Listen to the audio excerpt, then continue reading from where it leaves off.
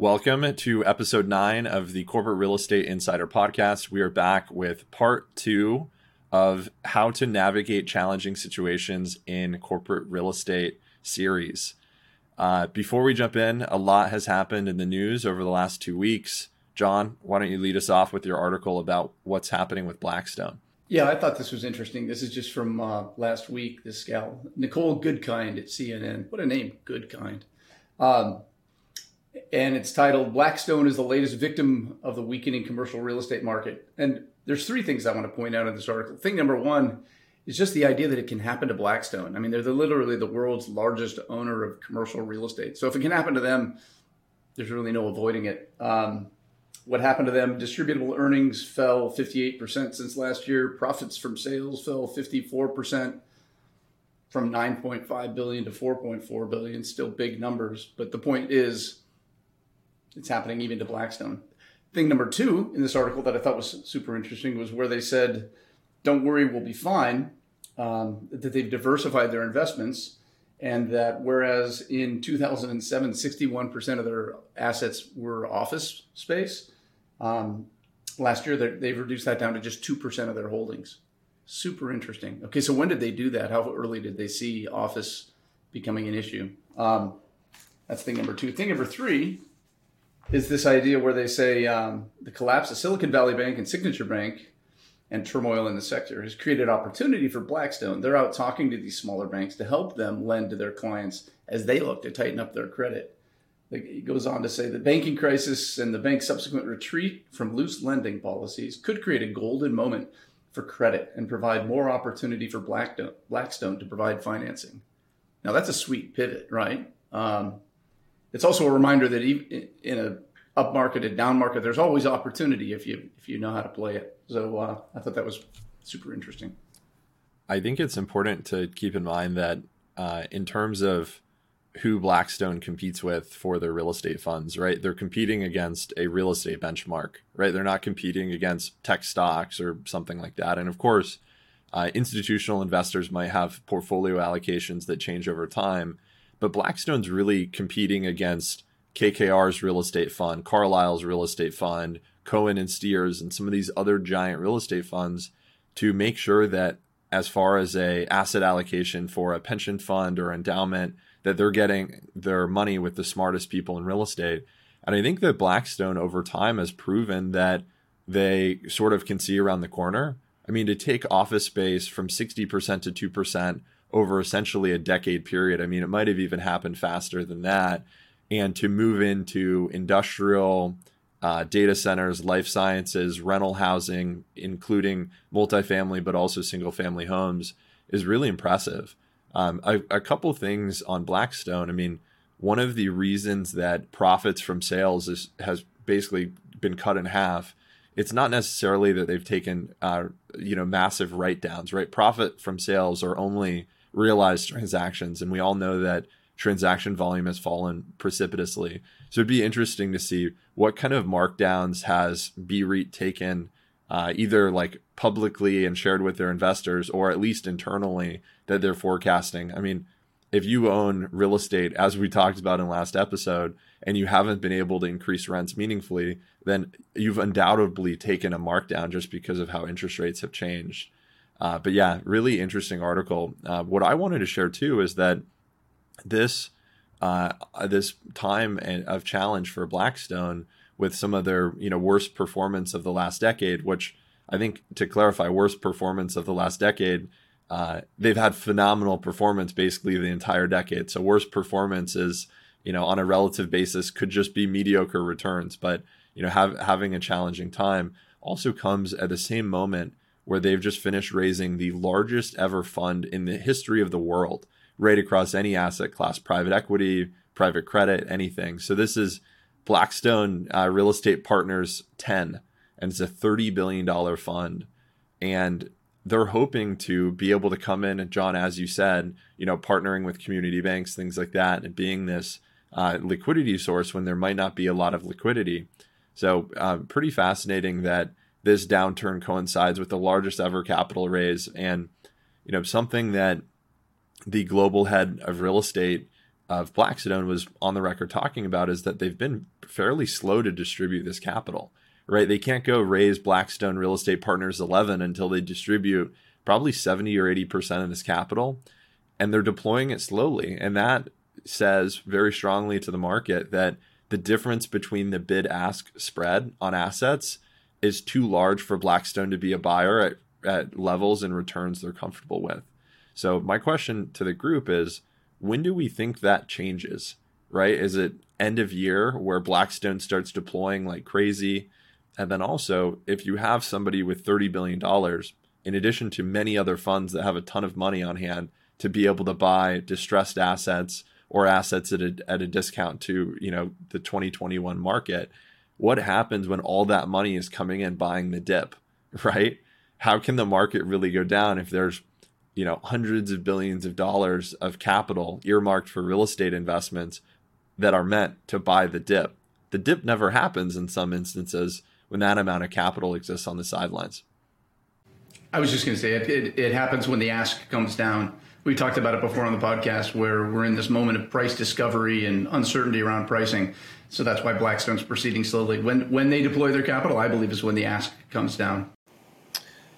Yeah, and I'm going to just take a step back to John's point. What I find interesting of the article is because of the requirements of the REITs to mark their portfolios to market, the analysts are looking at them as a leading indicator of the overall market. So for Blackstone to suffer the pains of this commercial real estate market, to me, is an indicator of the pain to come in the private sector, which controls a vast majority of assets out there, right? If you look at real estate, commercial real estate as a total asset class, REITs don't own the majority of it. So I think there's a lot more pain to come in the community banks, in private owners, private investors that own real estate that don't have the same requirements to mark their assets to market that the REITs do.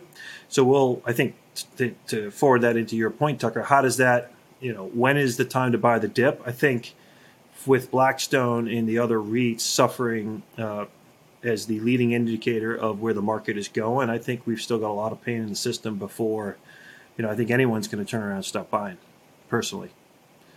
The other interesting thing here, too, is that this $30 billion fund to buy the dip, they have publicly said that they are planning to not buy much office space at all.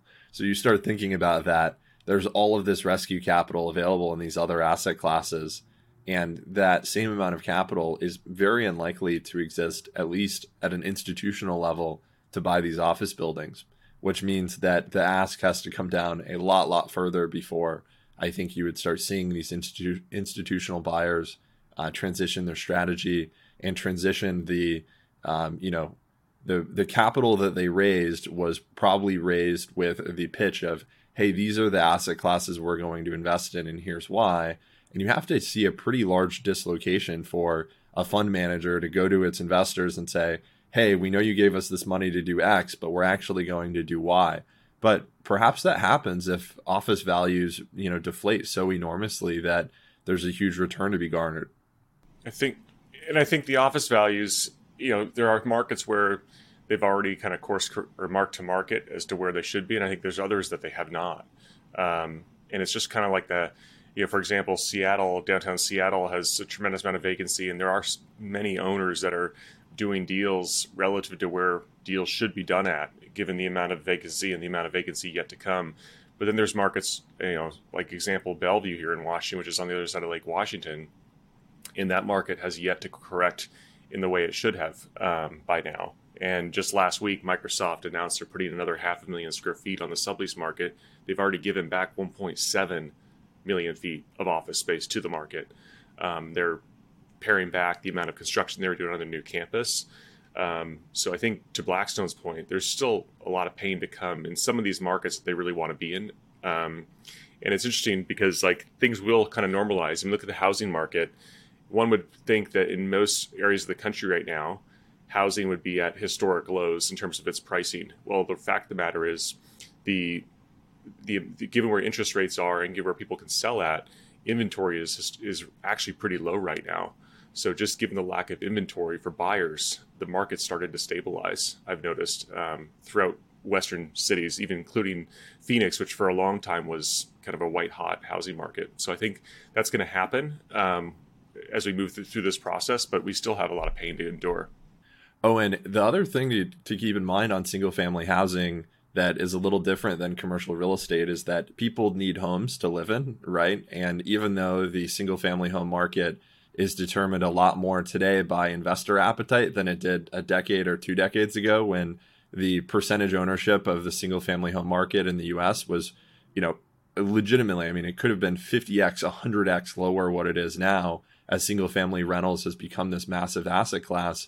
I think the difference is that if you're buying a home right now at a high price, you're buying it because you need somewhere for your family to live.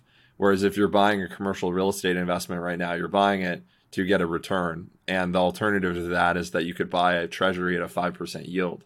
So we'll see. I mean, it's great news that for those of us that own homes, which all of us on the call I know do, but it's great news for, people that currently own homes that we're not, it's very unlikely we're going to see crazy swings in value, particularly in supply constrained markets, because people have long-term low interest rate mortgages and nobody wants to sell. Brian, I know that you wanted to talk a little bit about life sciences too. Yeah, just as you start to think about the REITs talking about the diversification out of office, I know Boston Properties has made it a point to talk about how they've focused more in the life science sector. The challenge there is the underlying demand coming out of 2021, 2022 is slowing significantly. So it'll be interesting to see, and a lot of the product is development, right? Because the core markets were pretty full, and a lot of the new demand from these REITs was coming in the form of new development, and everything else was just being traded at just astronomical valuations. So with the underlying demand decreasing, we went from a market that had zero here in Boston, zero subleases on the market 18 months ago to over 60, with more coming every day. So as you start to underwrite some of these assets in future development, there's certainly a lot of softness in that sector, and a lot of you're seeing it too in the funding side. So when is it going to end, and how do you find a home for $30 billion in capital? It'll be interesting how they approach it. Where if office is off the table, being such a major part of the asset class in commercial real estate, how do companies or how do these funds look at it? It'll be interesting to see. Isn't it crazy to think how quickly that happened in the life science space? I mean, it was effectively January of this year, and the music just stopped. And now all of a sudden you've got all these subleases competing, and the landlords who are trying to hold on to contract rental rates to protect their building values. The subleases are nothing about that. They'll cut the rates, whatever it takes to get that space sublet, stop the bleeding. That's a brutal situation that came on very, very quickly. And we're tracking subleases in every life science market, and they're through the roof. Well, frankly, I mean, we should have seen this coming in the sense that during the pandemic, nobody was going to the office, but lab companies needed lab space because you can't practice science from your kitchen table. So all these developers were chasing office buildings that could worthy a conversion to life science. We added a tremendous amount of supply in addition to what was already constructed. And then, as people know that work in the life science industry, like those of us, they're so dependent on funding. When funding starts to dry up, or rather just be hard to achieve, it's just a perfect storm. So this whole notion that there's a flight to investment dollars going to life science is going to dry up pretty quickly. It already is kind of significantly, and it's all a result of supply and demand, oversupply and lack of demand.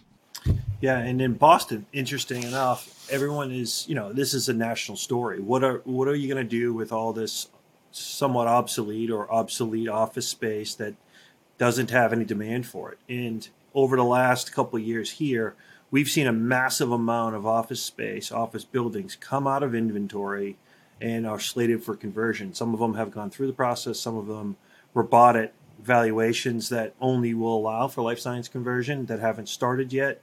Others are, somewhere in the process, and they're trending towards delivery in, this year or next. So we've seen, I know in the North market here, we saw, I think, between a 2 and a 3% reduction in vacancy because of the underlying inventory changing overnight. effectively. So it was a pretty interesting phenomenon when you have a 13% market that goes to 8 or 9% just because you change the underlying inventory of the overall market. So pretty cool. Brilliant. So you're saying that the vacancy rate for office space came down because the denominator lowered as they took office inventory out of inventory and called it life science space. Exactly. Yeah. Slated for conversion. Beyond conversion, pardon me for sounding doom and gloom, but there's going to be buildings out there that will just get demolished. They don't convert.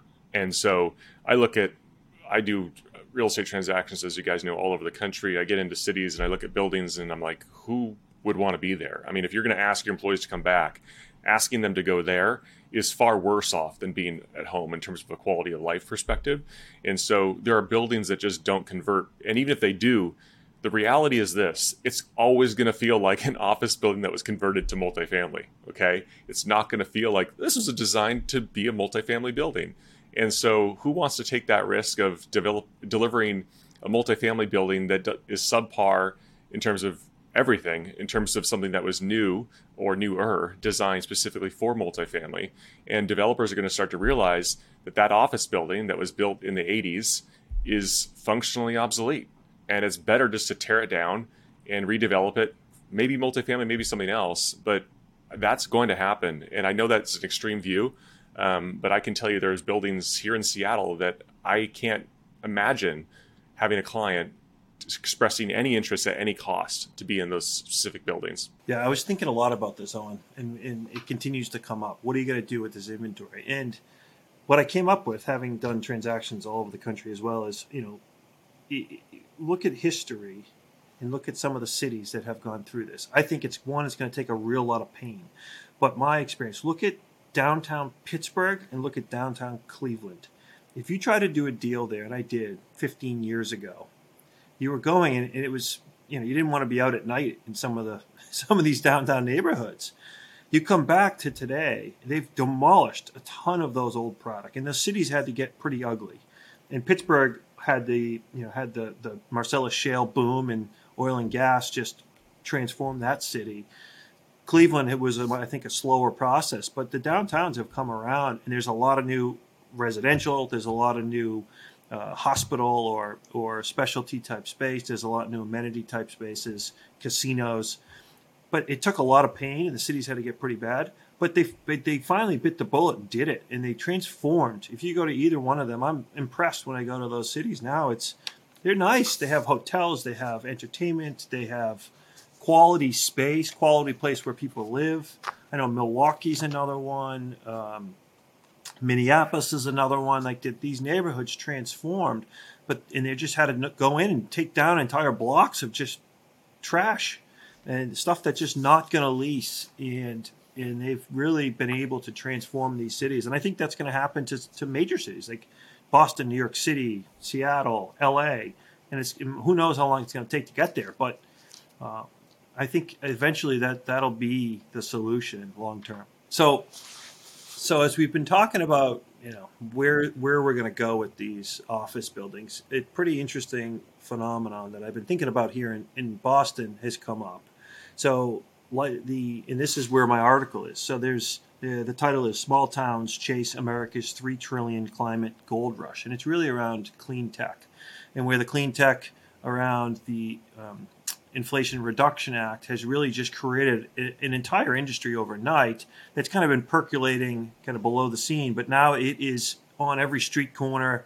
There are massive amounts of companies and funding and just truly an amazing for a market like New England and Boston, where we've got so much incubator and so much just brain power around clean tech.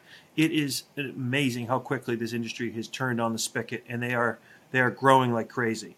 So I think there's a couple of things. One is there's a good opportunity to turn some of these office buildings into incubators, into clean tech space, and into something around this industry to help them and grow them and support them.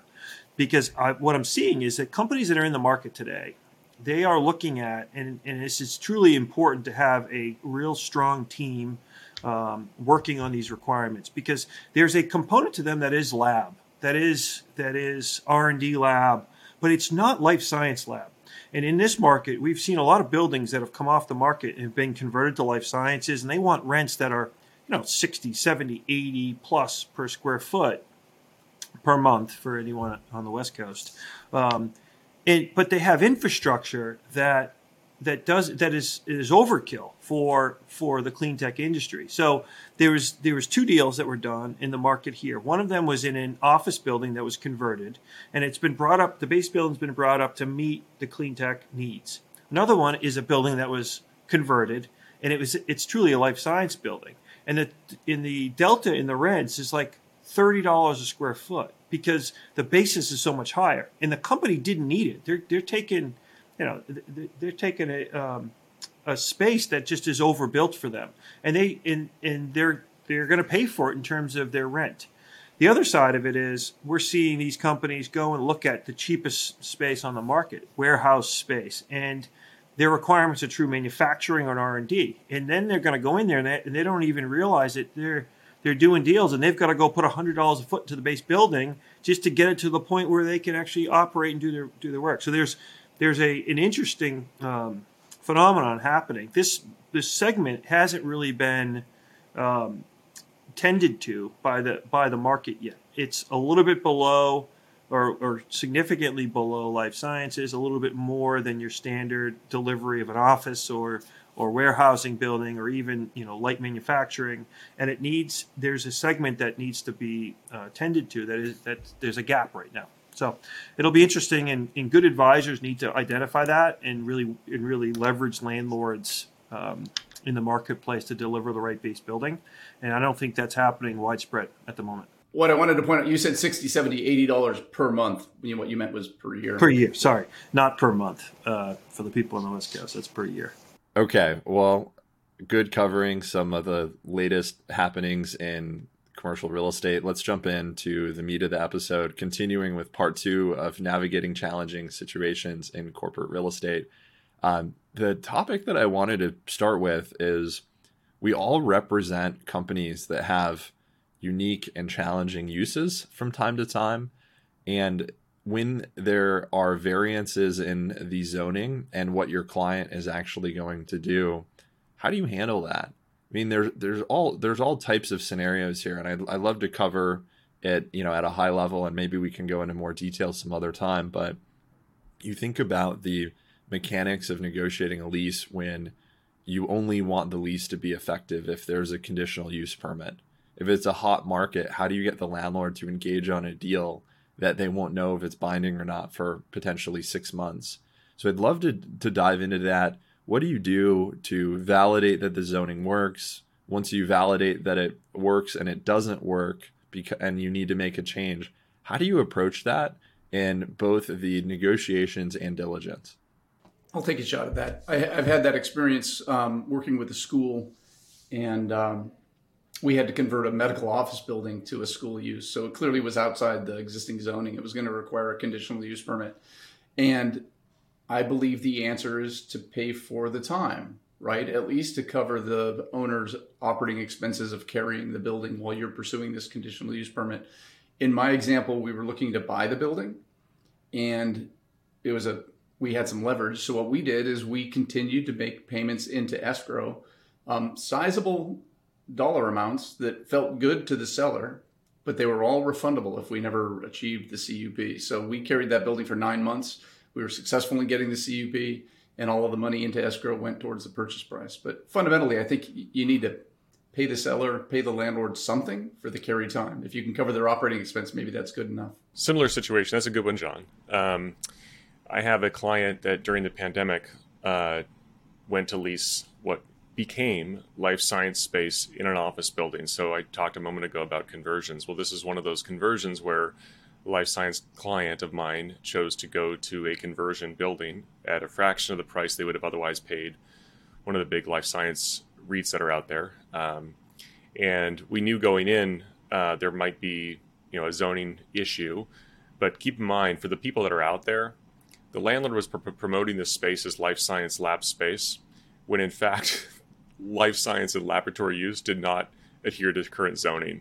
And so can you imagine if you just trusted the landlord that this building indeed met zoning requirements and you signed a lease and you couldn't actually move in because you didn't actually meet the current zoning regs.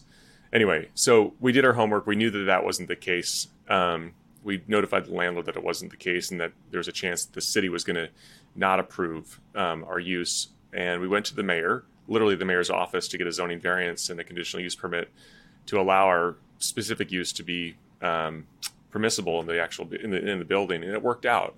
We didn't actually have to pay into escrow, only because we knew this very, very early on, and we simultaneously, as we were going through the letter of intent and the actual lease negotiation, we were working in a parallel channel with the city. They were thrilled because they just want occupancy in this particular municipality, and so they were, in this case, willing to work with us. One thing that is really important to consider when you're doing transactions like that, and Owen, kudos to you for figuring it out even when the owner sort of misrepresented what the property is zoned for, right? When you discover something like that, you can very easily shift all of this risk onto the landlord, right? You can say that the landlord warrants that the building's use is, allows the following. And if for some reason it doesn't, then the lease never commences.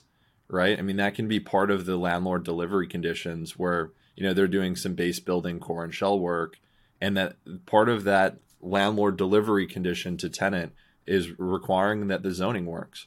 Of course, that only mitigates some of your risk. I mean, it mitigates your ability to have to move in and start paying rent on a building. But if you're a company that is planning on operating on a building on some, future date, and then 3 months go by or 6 months go by and you find out it's not going to work, then you've put yourself in a challenging situation where it's probably hard to make up that time and still stay on schedule for that requirement.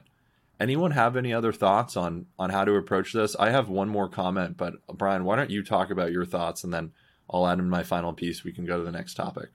Yeah, I think first and foremost, in a standard lease, a landlord's going to try to eliminate any warrants or representations that your specific use works in their building.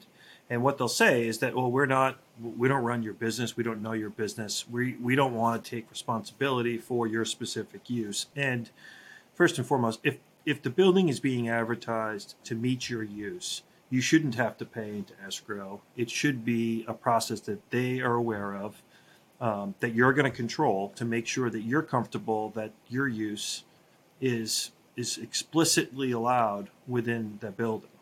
And I would recommend you bring in local representation to do it, because they're the ones that have the relationships in the town. Even if you have a master agreement with a law firm for your leasing, they'll likely recommend you bring in a local firm, at least for an opinion. And then if the opinion is that your use fits the current zoning and it's not a huge investment, that may get you over the hump. I know with one client, it was the building was kind of a flex building, and they're doing more warehousing than flex, but they still had people there. So it was like, okay, do we fit the zoning? And they went to a local firm, and they got them comfortable, and they're legal comfortable that it did. Others, you truly go to get an opinion from the town and the right to do it, and belt and suspenders it before you move forward.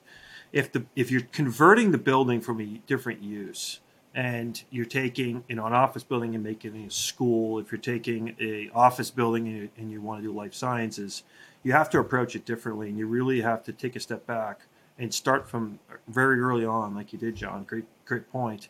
And make sure that you're using local resources to get all of your permitting and all of your special use exceptions in line before you close on the building or sign a lease. Because a lot of times, there's a case here with life sciences being such a big part of the community and the economy here, but there's some towns that just don't like specific uses. So I think it's like a level 3 facility that's going to be storing some very scary, newsworthy viruses as part of their testing, and the community doesn't want anything to do with it.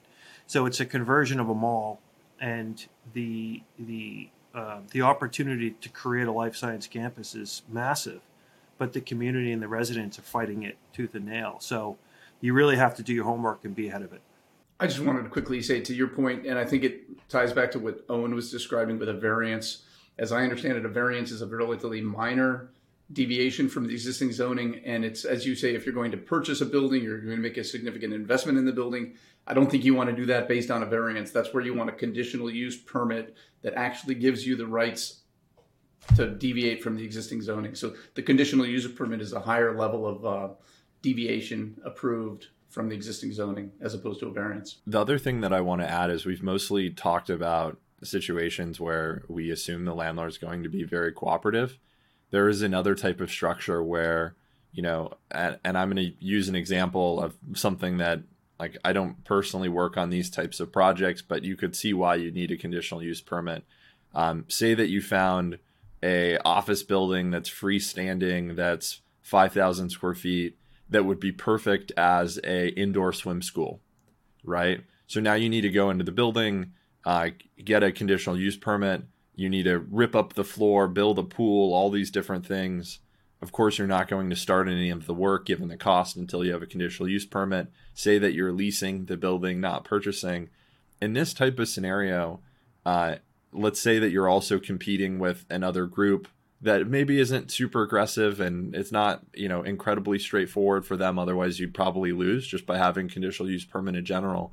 But the path to getting these people interested is going and saying that you're signing a lease, you have the right to terminate with at any point in the first 6 months, and that during that period, you're going to be paying rent, period. Like, you have to pay for the time.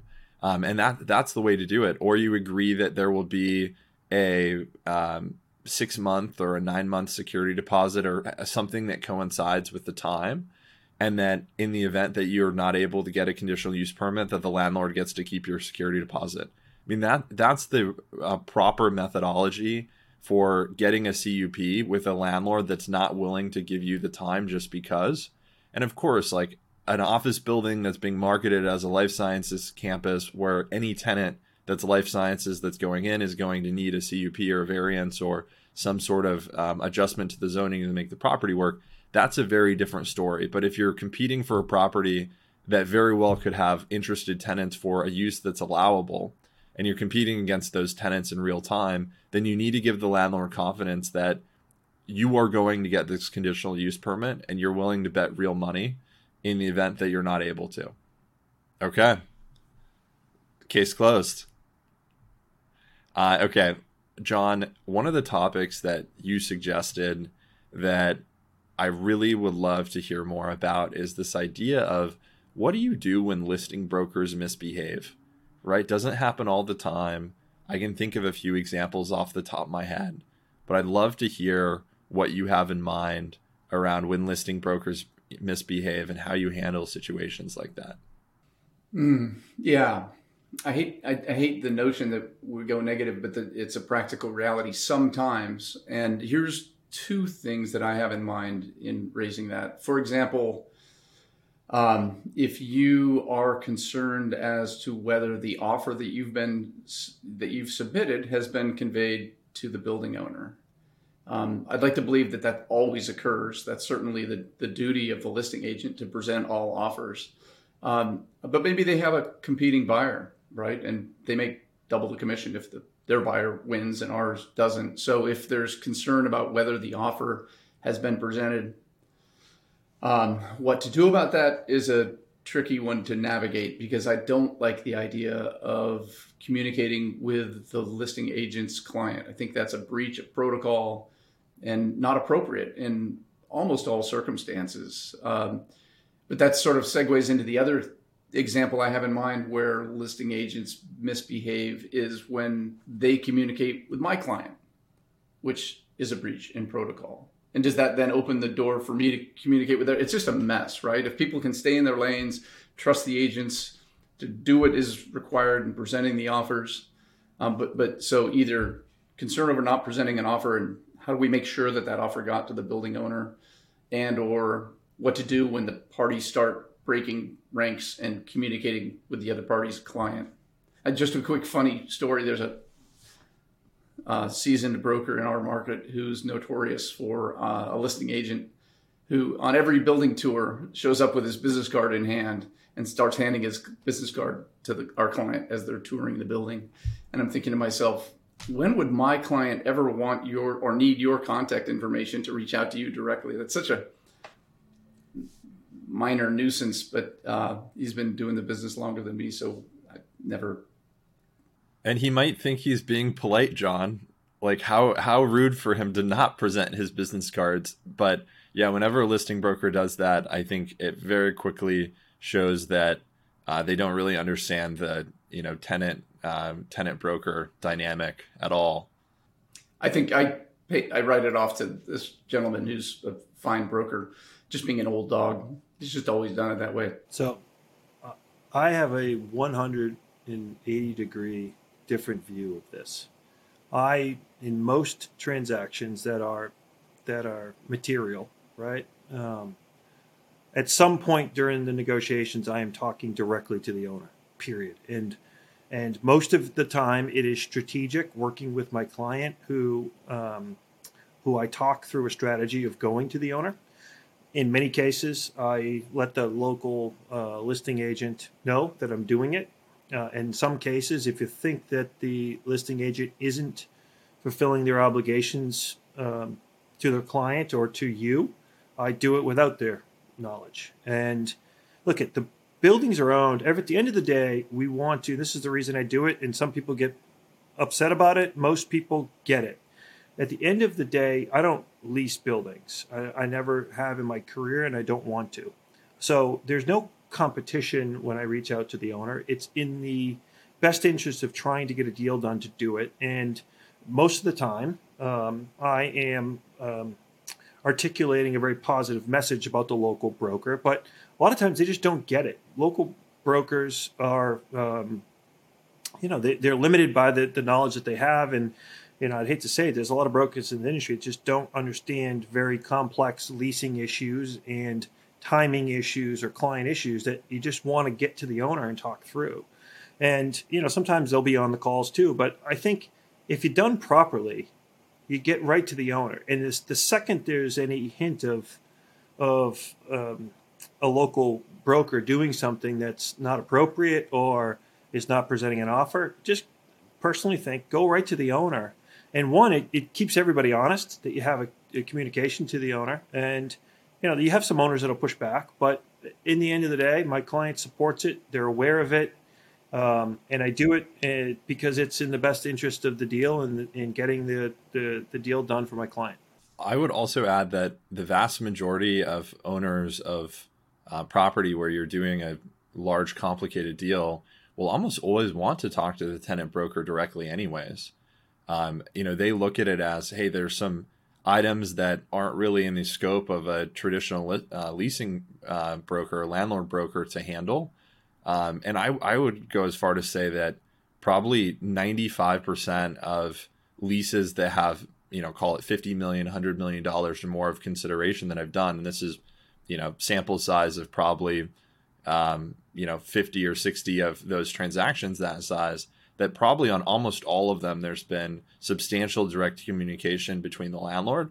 And I would say that probably 80% of the time that communication is actually initiated by the landlord themselves very early on in the process. And I do think it helps a lot that we, none of us represent landlords at all, right? So no listing broker sitting there saying, gosh, Brian is using this opportunity to become buddy-buddy with my client. And then the next building they develop, maybe he's going to get the listing instead. It's a lot less threatening when you're working with a tenant-only broker, and it gives them some liberties to be able to maneuver around without potentially really upsetting the listing brokers. But I agree with both John and Brian. I mean, I think that if you have a personal relationship with the landlord and you let the listing broker know that, it's inevitable that you're going to be having some direct communication and that it's all going to be in the interest of trying to get the transaction done, which is ultimately the listing broker's job, is get the deal done. And you're just going to be able to maybe go about it in a faster way. I think that is totally fine.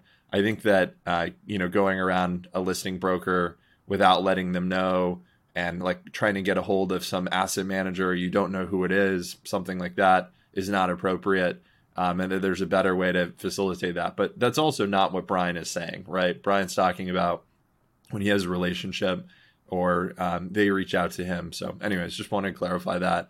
Owen, it looks like you've got a couple things you want to add.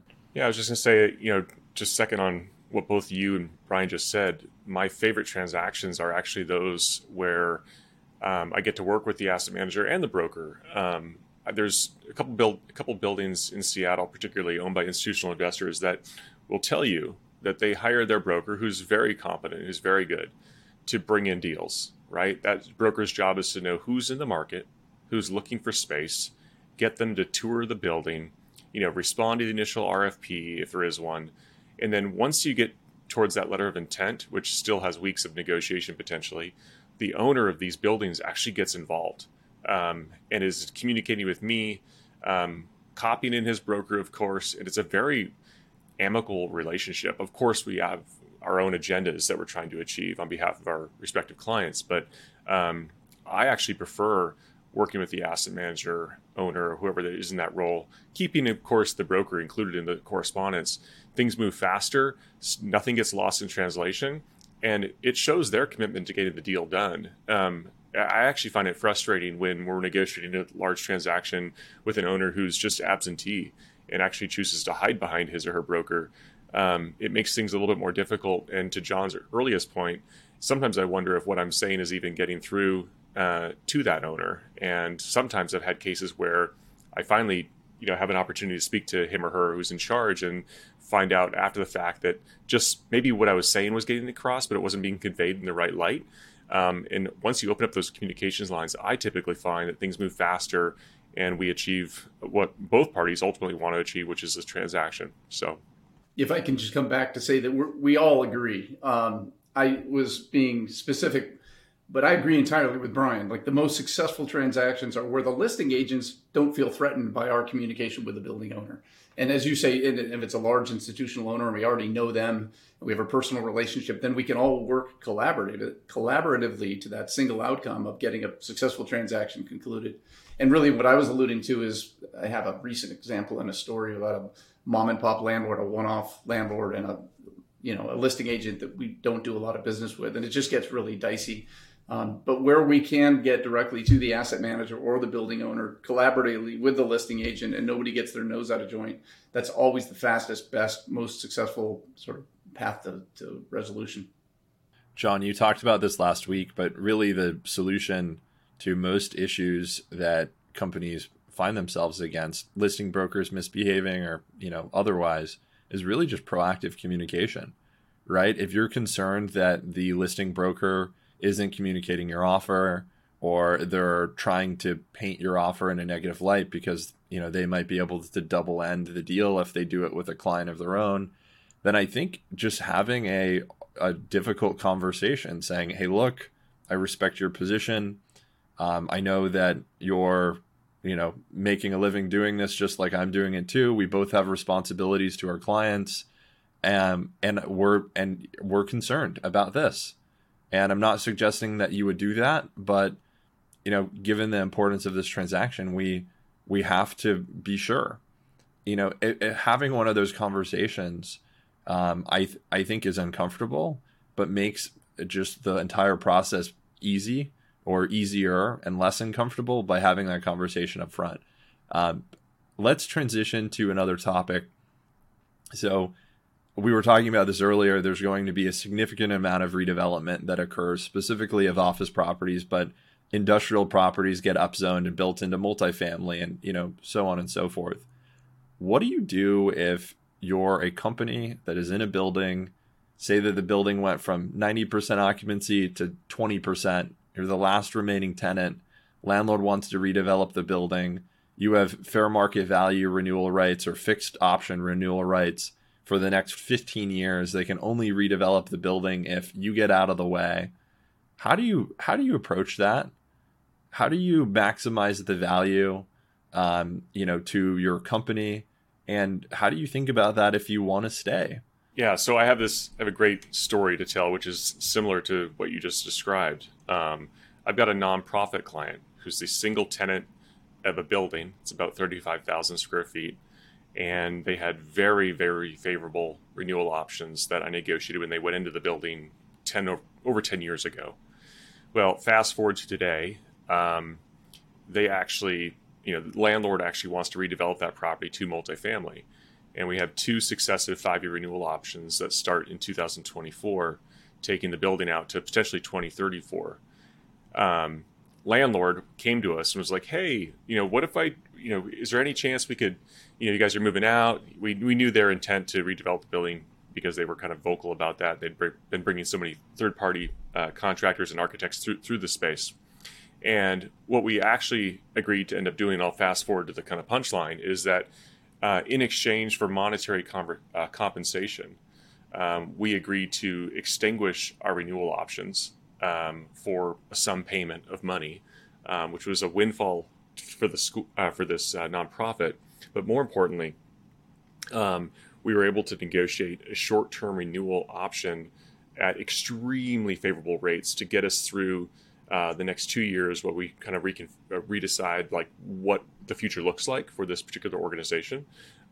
So like that was a win-win for everybody because we didn't have to jump out and find a new facility today while we're still trying to figure out what the future is going to look like for this particular organization. And then in addition to that, got a sizable sum of money that will help fund that future relocation beyond whatever that future landlord's willing to fund. That's one case. I'm sure there's others, but that was a case where we used it to our advantage and got a lot of money for it. That's really similar to the story that I have to tell. And mine was a life science client in about 30,000 feet in a 200,000 foot building, which was mostly vacant.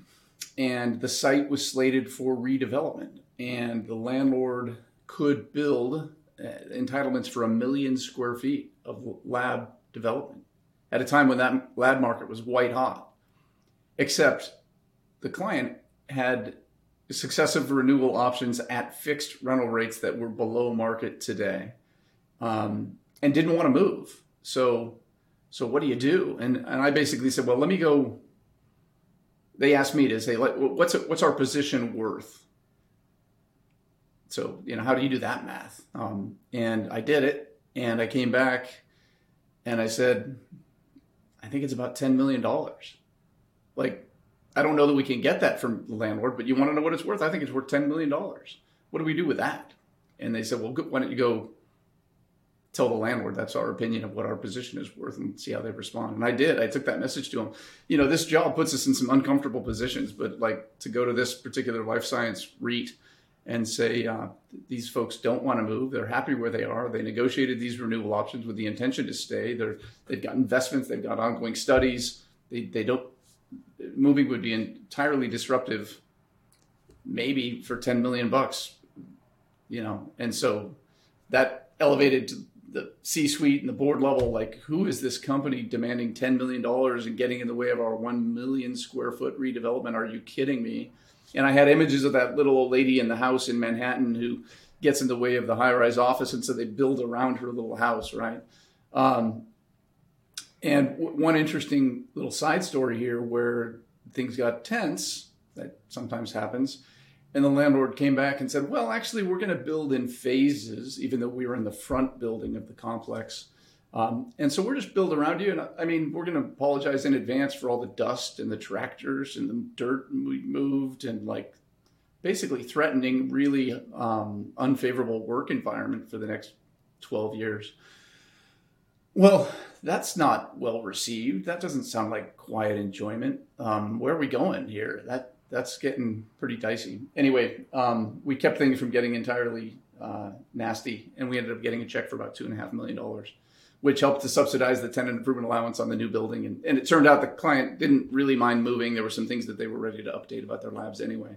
But, we find ourselves in these circumstances, and we do our best to represent our client's interest. How did you go about calculating what the cost of you remaining would be? Oh, I could have gone higher. I mean, honestly, it's 1 million square foot of life science development. You can look at what that project is worth when it's complete, when it's leased up. You can look at... I did a lot of math. And then I was just going to say that 10 million seems light. Yeah, it just was... as high as I could go in good conscience. And yeah. So I'm dealing with the same situation right now. It's actively in negotiations, and the concept of phasing is real though. Like it's hard, and I'm having this conversation. Like I put on the landlord's shoes. Like, they can build other buildings there, and they will have to take. Depends on your lease, but they have to take typically reasonable accommodations to support your operation. But doesn't mean they don't have the right to build. Doesn't mean that they don't have the right to use the site. I would tell you that the history shows that these sites do get developed around you, right? I don't think that you can really lean on quiet enjoyment until it becomes a real nuisance up against your building or around you. But there's risk to that strategy. You may get nothing, and so we're trying to really work with the landlord. We want them to do it in a phased approach. It's a 95 acre site. There's hundreds and hundreds of thousands of square feet of industrial distribution that's in maybe some industrial manufacturing planned in phases, multiple buildings. And we want them to start the back of the site and work towards, we're in the front, we're the most valuable piece of land, in my opinion. But we want them to phase it because we don't even have the budget to move at all, right? It's just not in our capital plan. So whatever they can't pay for, we don't have it budgeted. But we're willing to negotiate with them and talk through it and see. And by the way, getting a check from the landlord doesn't solve the capital budgeting side of it on a P&L. So there's challenges both, true dollar for dollar cost issues, but also P&L issues on how the accounting works. So we're trying to work through it in a very agreeable way, and we'll see what happens. But it's a good problem to have, but it's also not a good problem to have when you have a dynamic company looking to focus on what drives their business and where they can continue to add value to their business and their profitability or their reduction in cost, than to have to pivot and spend time and resources of our team and their internal teams to deal with it is a problem. And it is an opportunity on paper because you could get a check, but a lot of companies just don't want to deal with it. Like, I have got enough problems. I don't want to deal with the one that I've kind of put to bed for 15 years with renewal options. So I see both sides of it, and it's not a great situation to be in unless it falls perfectly where the company ultimately did want to move, and you can play the leverage game and get something for it. You can also play the leverage game and lose, right? So you want to be careful we don't overpromise what might be possible, because there's that notion that pigs get fat, hogs get slaughtered. And I've seen developers before literally been like, okay, if that's the game you're going to play, then we'll do this. And maybe you get a building built around you. Maybe the front entrance of your building or side of the building looks into, their shipping and receiving and dumpster alley. I mean, there's a million things that could go wrong. And so it's just really important. You run the math, you understand the reality, and you don't overpromise or overplay your hand. Quiet enjoyment, going back to what Brian was saying, violations of quiet enjoyment don't usually allow a tenant to terminate the lease, right? It might allow them to abate the rent or something like that, but it very rarely will allow you to completely terminate the lease. So you start thinking about, to go back to John's example, you demand $10 million, they come back at, 1, you negotiate up to 2.5, which is a great outcome, right, given the circumstances. And then you say, no, it's 10 million or we're not leaving, sorry.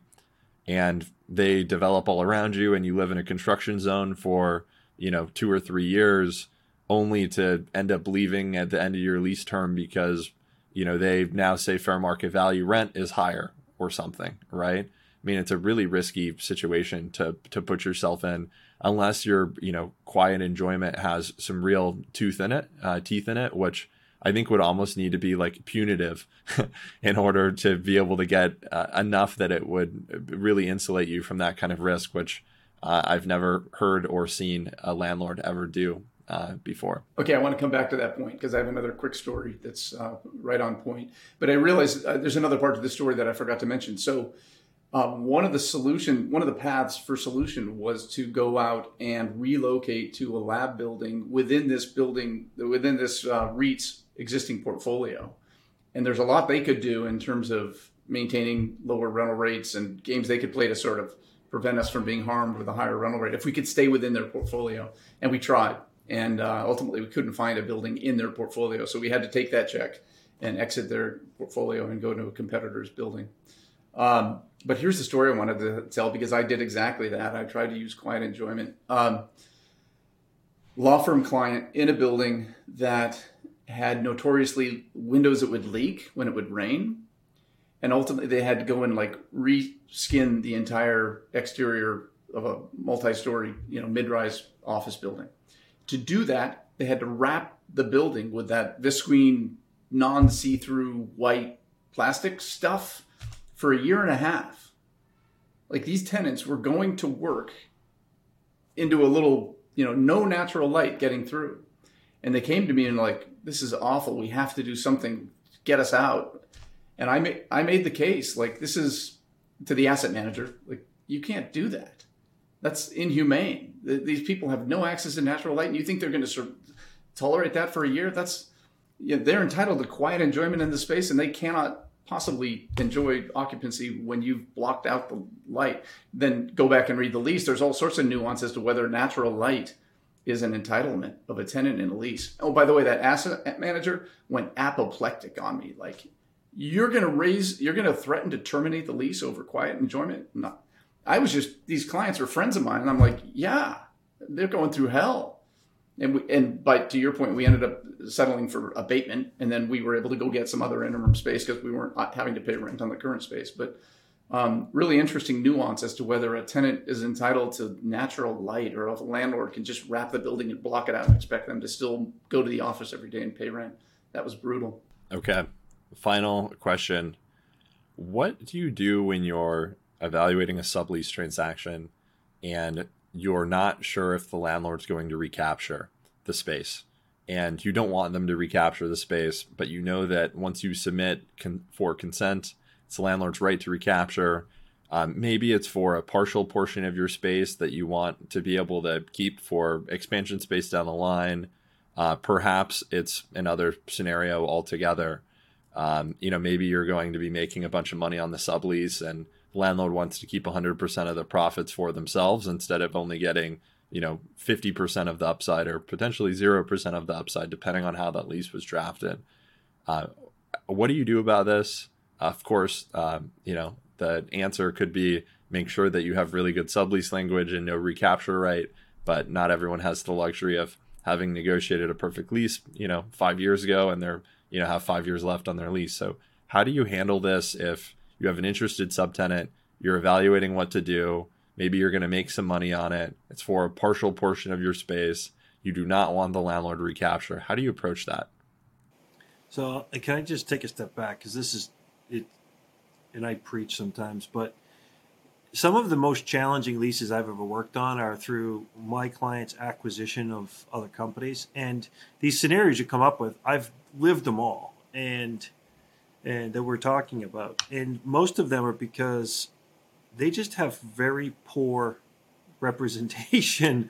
The leases are I got to tell you, so like people listening, you think, why would anyone have a lease where, you don't have to landlord, you don't have the right to pull it back if they're going to recapture? Well, you would be shocked at some of the poor leases that are negotiated. Many people, including attorneys and brokers, they don't pay attention to the fine print, as you'd like to call it. But all the stuff is real, and you have to deal with it. And you have so many clients that will take a term sheet, turn it into a lease, and the brokers never read the lease, or the attorneys skim through the important parts for them, and they don't read the fine print on some of these clauses, and it's scary. And what do? You hopefully hire a broker that has a relationship with the landlord, or has the ability to create a relationship. You call the landlord and you get an honest answer, because that's probably the only bet you have, is to go to the landlord and say, look, here's our plan.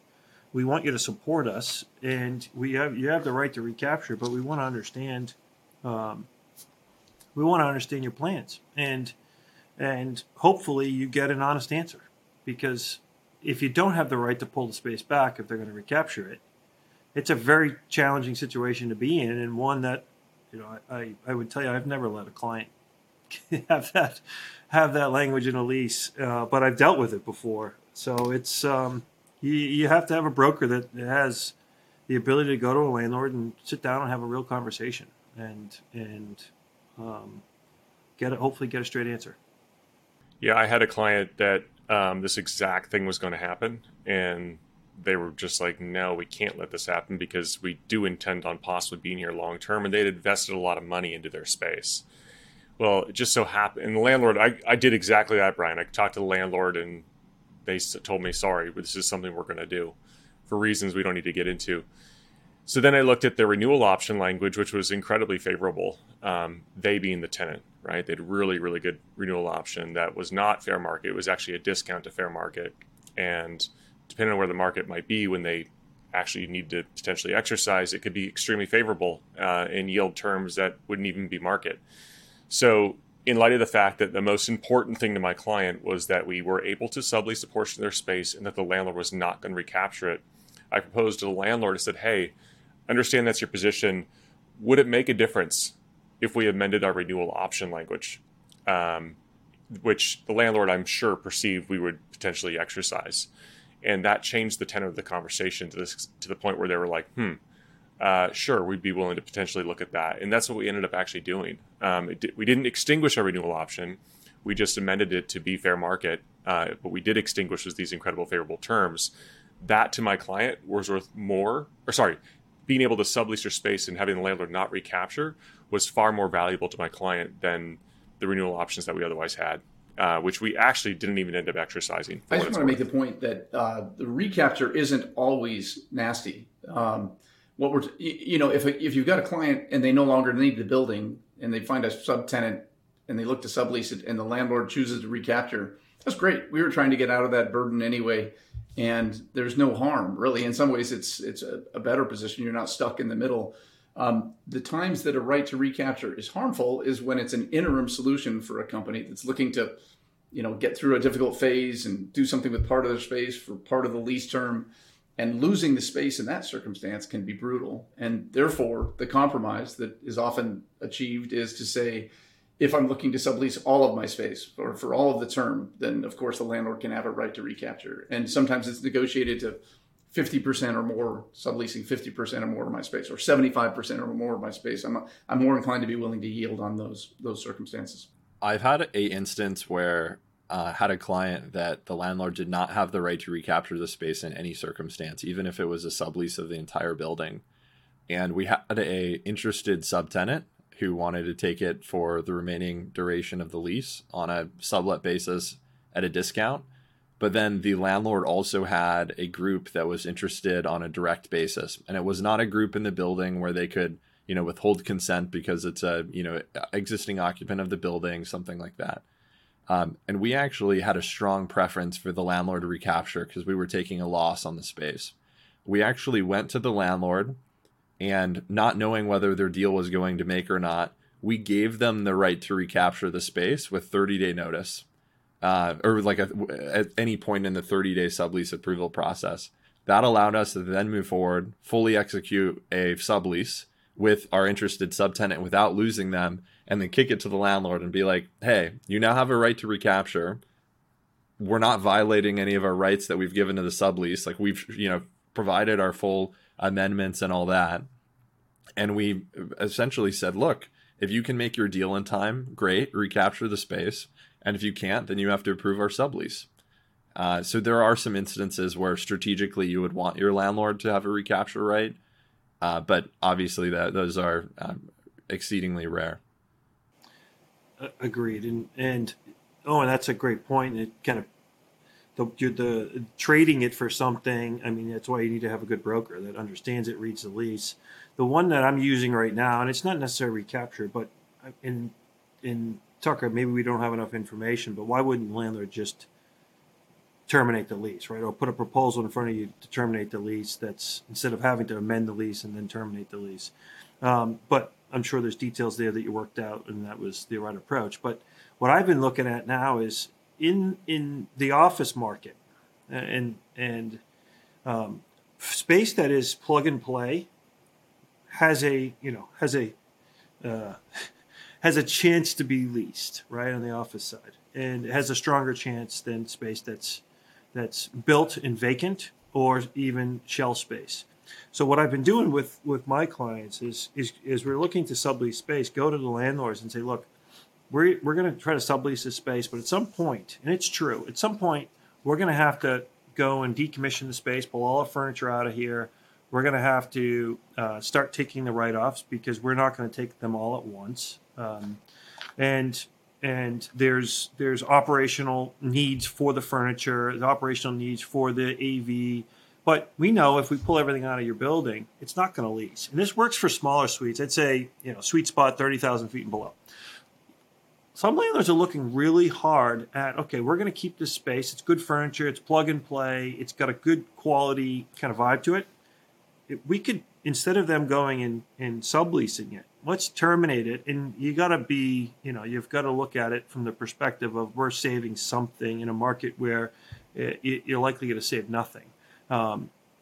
So that value of the termination it obviously floats. But there's value in the marketplace today of your furniture, your fixtures, of your AV. So what happens in that recapture? Take it to a recapture phase. What happens in that recapture? Do you get to pull all that out? And why is the landlord recapturing? Are they recapturing because they have a tenant, or are they recapturing because the rents you pay are under market? And are those rents under market if you strip the space back to the condition it was when you moved in? So that's also leverage if you get in that situation for them to know that this is the condition of the space you're going to get back. It may or may not work, but it's certainly working on termination in discussions with some landlords today. Hey, Tucker, let's add for a future episode to talk about the inverse of this from the other perspective. When we're representing a subtenant looking to sublease space, and often the question comes up, could we just do a direct deal with a landlord? The subtenant is subleasing at a discount. Well, let's just get a check from them to terminate their lease that's going to subsidize our TI. When do you convert a sublease to a direct lease for the landlord? What are the circumstances that make a landlord interested in doing that? What are the circumstances where they're just as inclined to stay out of it? Maybe they stack the financial statements of the subtenant and the master tenant. So I think that's a conversation for another day, but it's the same conversation from the perspective of the subtenant coming in. Yeah, I agree. Finishing the thought from Brian, and then also your thought, John, but from the sublandlord's perspective, this happens fairly often. When you're representing a sublandlord, you have an interested tenant. They come in and say, hey, not only do we want to lease it for the remaining sublease term, but we want to lease it thereafter. My recommendation to clients is always to get the sublease done first. Things tend to go really badly when you allow the interested subtenant and the landlord to negotiate directly. The landlord has no motivation to make a deal. They're sitting there saying, hey, worst case scenario, I've got 4 or 5 years of lease term left. We'll see what the market is in 2027, 2028, and maybe I'll get a way higher rent. So the pricing that these landlords are willing to provide when they already have guaranteed rent from another tenant is usually pretty poor. And my feedback to the subtenant's broker and also my client is always, hey, we're not comfortable with you negotiating with the landlord directly. We're going to control the process. If you're not willing to engage in our process, we understand. But this is the process. We would love to not be on the sublease either. And if we can fully assign you the lease and be, relieved of all liability, amazing. But that is a step 2 after we get consent and we have the sublease finalized. Once the sublease is finalized, then we can figure it out. We would gladly terminate and not be on the lease and allow you to go direct, but it has to be after we have a binding and fully consented to sublease. Okay, well, that is all the time we have for episode 9. Thanks so much for listening. We will be back with additional future parts of this topic series. If you have any questions or any challenging scenarios that you are actively navigating, have navigated in the past, or think you might navigate in the future, please let us know. You can email us at podcast@thecreinsider.com, and we will be sure to include any questions you have in a future episode. Thanks so much for listening, and we will be back with another episode soon.